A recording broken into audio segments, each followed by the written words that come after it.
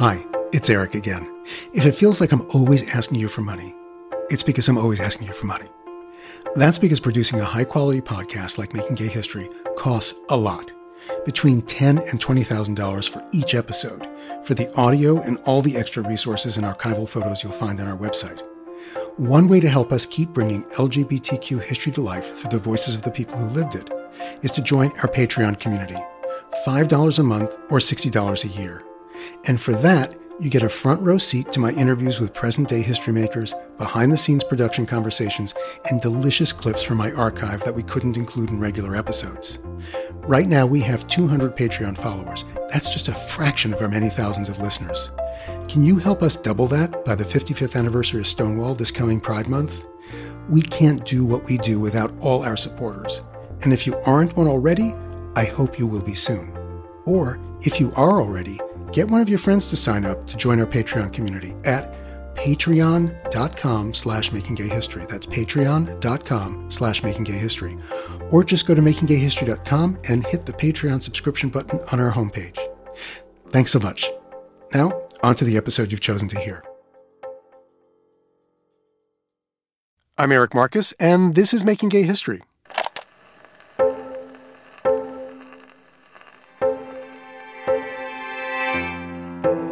If you're a regular listener, you've already heard Craig Rodwell's name and voice in several past episodes. That's because he was one of the most consequential, fearless, and visionary activists of the 1960s and early 70s. The country's first gay rights protest on record, in 1964 in front of New York City's Whitehall Army Induction Center, Craig was there.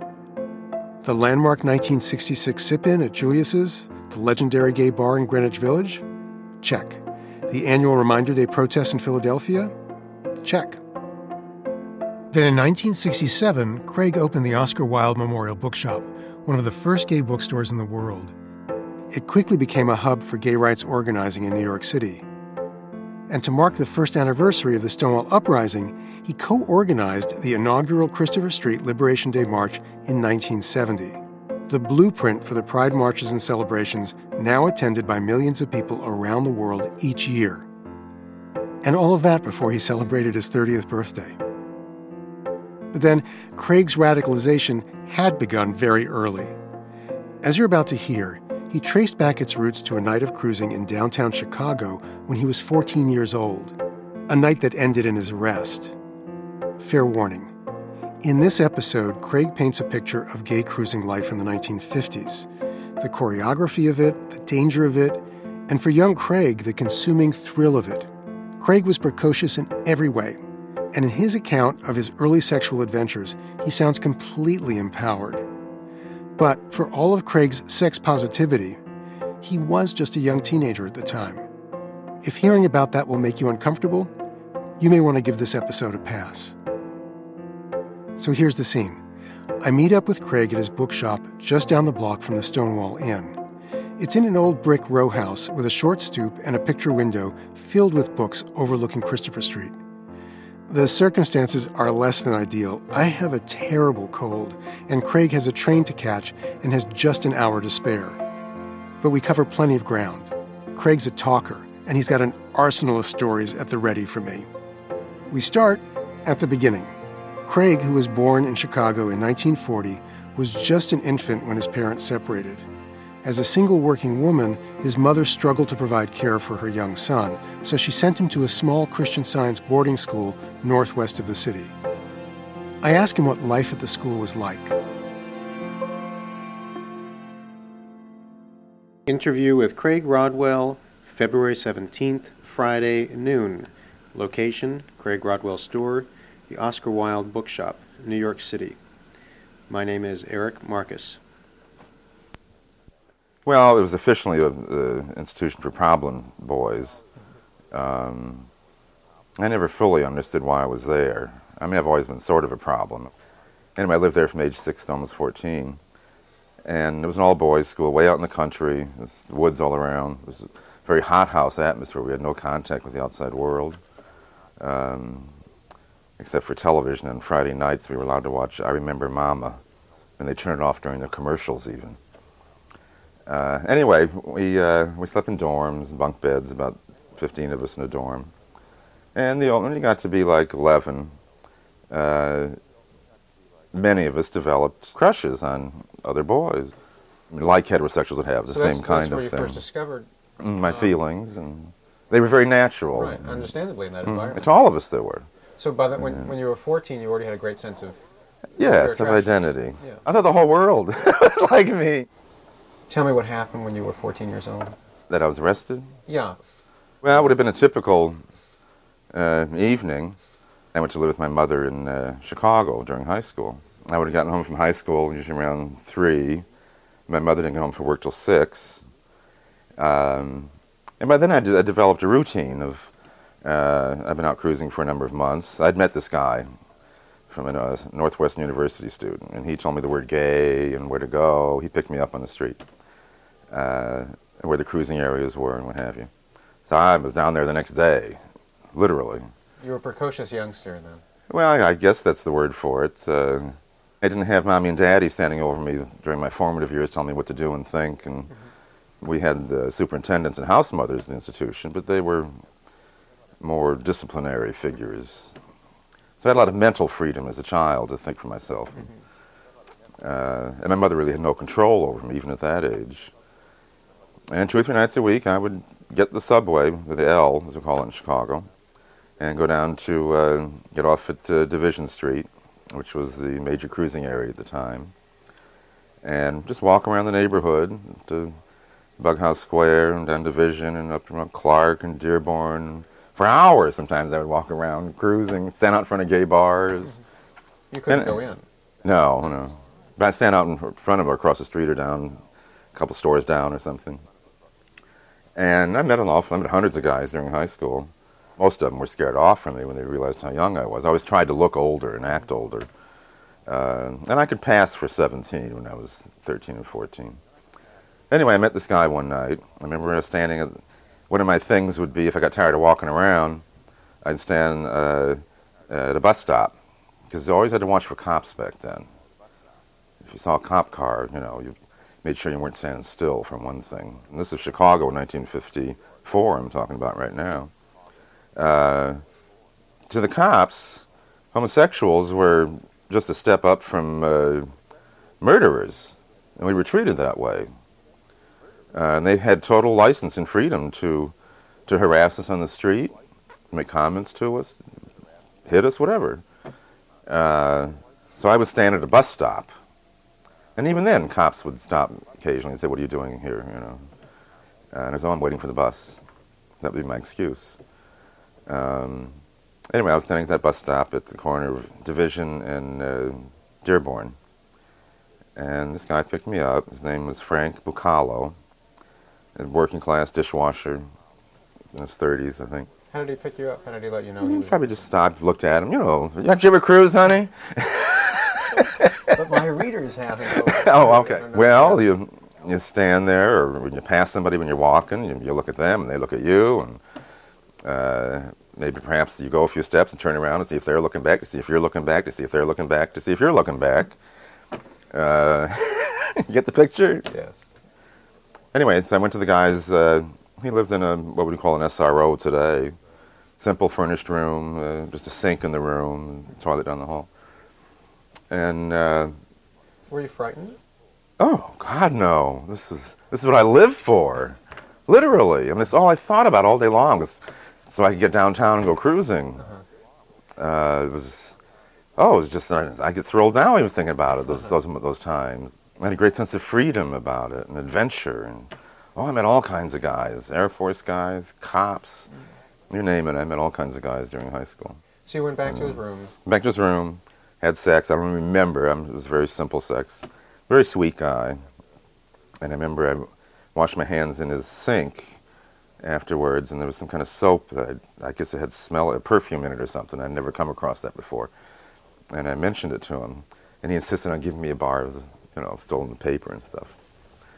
And then he was walking me back to the subway. Oh, and I should add here that at that time in Chicago, there was a curfew. If you were under 17, you had to be off the streets by 10 o'clock, unless you were with a relative. And it was past 10 o'clock. Mm-hmm. Probably around midnight, something like that. What did your mother think with you being out until midnight? What I would do is when I got on the L going back home, which was way north, almost to Evanston, so it was like a half-hour ride, I would sit there and go over and over in my head the story about what I would tell her why I was where I was. What kinds of stories did you tell Oh, her? and bowling with the kids from school. I used that a lot. I invented friends I was with. And she didn't worry that you were out until midnight? She worried. And sometimes she would wait up for me. I was out till 1 or 2 and 3 in the morning sometimes. Oh, she would get mad and this and that. And she would threaten me with the police, because I wasn't supposed to be staying out that late. But she hadn't really raised me. She was more of a caretaker at that point. Anyway, so he was walking me back to the subway. And we got to the corner of Clark and Schiller. And we just crossed the street. And I can't remember if they were plain clothes or in uniform. I think they were in uniform. All of a sudden, these 2 or 3 cops just appeared, what seemed to be out of nowhere. The first thing they asked me was how old I was. And I summoned up my deepest voice and said 17. But they knew better. And also it was an area that I didn't realize at the time, but there was a lot of young teenage boy hustlers in the area. Then they asked me who the other guy was. And I said, he's my uncle. And then they took us into the police station. They had separated us at this point. I never saw him again until court. You must have been frightened by them. Yeah, but not... I would say I was more angry than frightened. It was a mixture of the two. I mean, because I knew what was happening was an assault on our freedom, and my freedom, and Frank Bucala's freedom. I'd heard of the Mattachine Society at this point. One guy I'd met at the beach, what we called the beach, Oak Street Beach. His name was Harry Dilworth. Was a member of Mattachine. I remember he had these Mattachine reviews and won magazines on his coffee table in his apartment. And I was just fascinated by them. Just the idea that he was gay men organizing. And at first I'd heard of it. I remember how excited I was when I first heard that. So they separated you? Right, took us to the police station. I don't know where, they must put him in a cell. I was never put in a cell, in a room. Anyway, the cop came in. It was a room with a table. I was sitting at a table, and one of the cops came in. I remember he sat down and banged his fist on the table and said, all right, you might as well tell me the truth right now. We've called your mother, and I had a stepfather at that point. My mother had remarried, and your stepfather, and they're on the way down here. So I told him the truth. Why? I figured I had nothing to lose. Since my mother was come down, first they were going to find out that I was 14. And this guy wasn't my uncle. And I've always believed in the power of the truth, figuring that if I tell the truth, no harm can come. Your mother arrives. Right. She must not have... Speechless. She was not pleased. Not pleased, right, but she didn't verbalize it. And I'm trying to remember, I think they told her that they'd arrested me for soliciting older men. Oh, my. In other words, male prostitution. And my mother's very simple. She was born on a farm, went through depression. To her, this was just... Shocking. So she came down and got me. I don't think she said a word. And then during the next 2 or 3 months, there was a series of hearings. And what happened during the hearings? You had to go down to court? Yeah, she would drive me down there. And I'd have to take a day off from school, and she'd have to take a day off from work. And she didn't speak to me for a number of months, except for what absolutely had to be said. And this other man was in jail the entire time? Yeah. I don't think he was ever able to post bail. First was a grand jury hearing. That's the most vivid in my mind. The district attorney questioned me. And again, I just told the truth. Did you feel then that you had done anything wrong? Of course not. Absolutely not. So was there ultimately a trial? Mm-hmm. And there was a trial. A number of weeks. There might have been a couple months later. And then there was other people I had to go talk to. I didn't really know who they were. They were just people I had to tell. I had to repeat my story over and over and over again. There was a hearing for me, juvenile hearing of some kind. And I remember I was sitting there with my mother when the hearing officer, judge, whatever, was a woman. She sentenced me to reformatory. And back then, you said reformatory to a kid, and it puts the fear of, the Jesus into them. So I remember when she sentenced me, and my mother screamed, I remember. and begged. I've never heard my mother, she's a rather outwardly unemotional kind of person, begged this woman. She would do anything if they wouldn't send me away.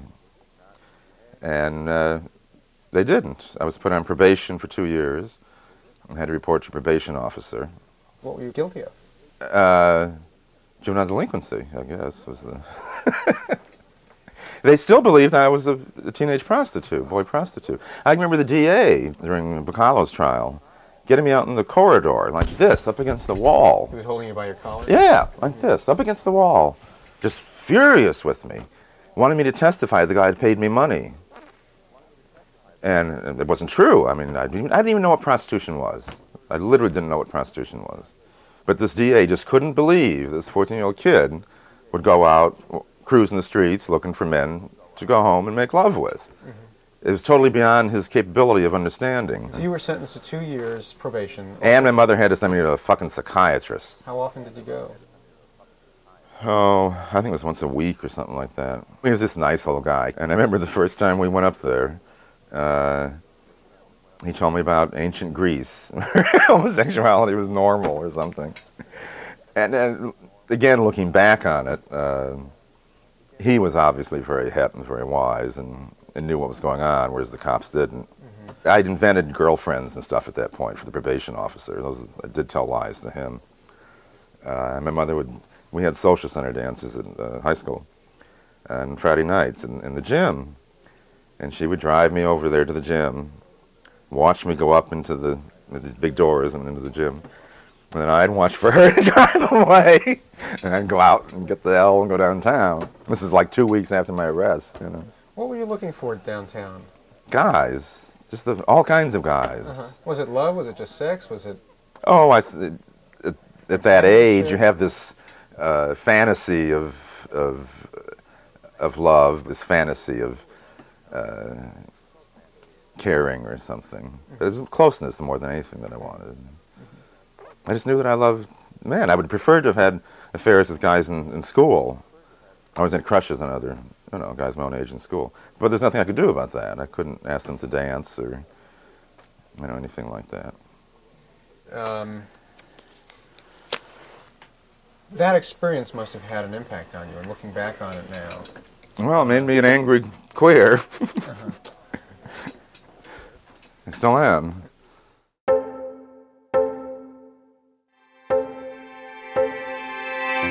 Because of Craig Rodwell's age and his mother pleading on his behalf, Craig got to go home.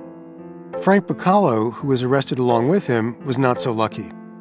As Craig recalled in various interviews, Bacallo was sentenced to 3 to 5 years in prison for committing a so-called crime against nature. In a 1970 oral history conducted by Kayla Husen and John Francis Hunter for the book The Gay Crusaders, Craig was asked whether the experience had left him with a sense of guilt. He said it had, and that he'd often wanted to find Bacallo and, quote, somehow make up for what the court did to him.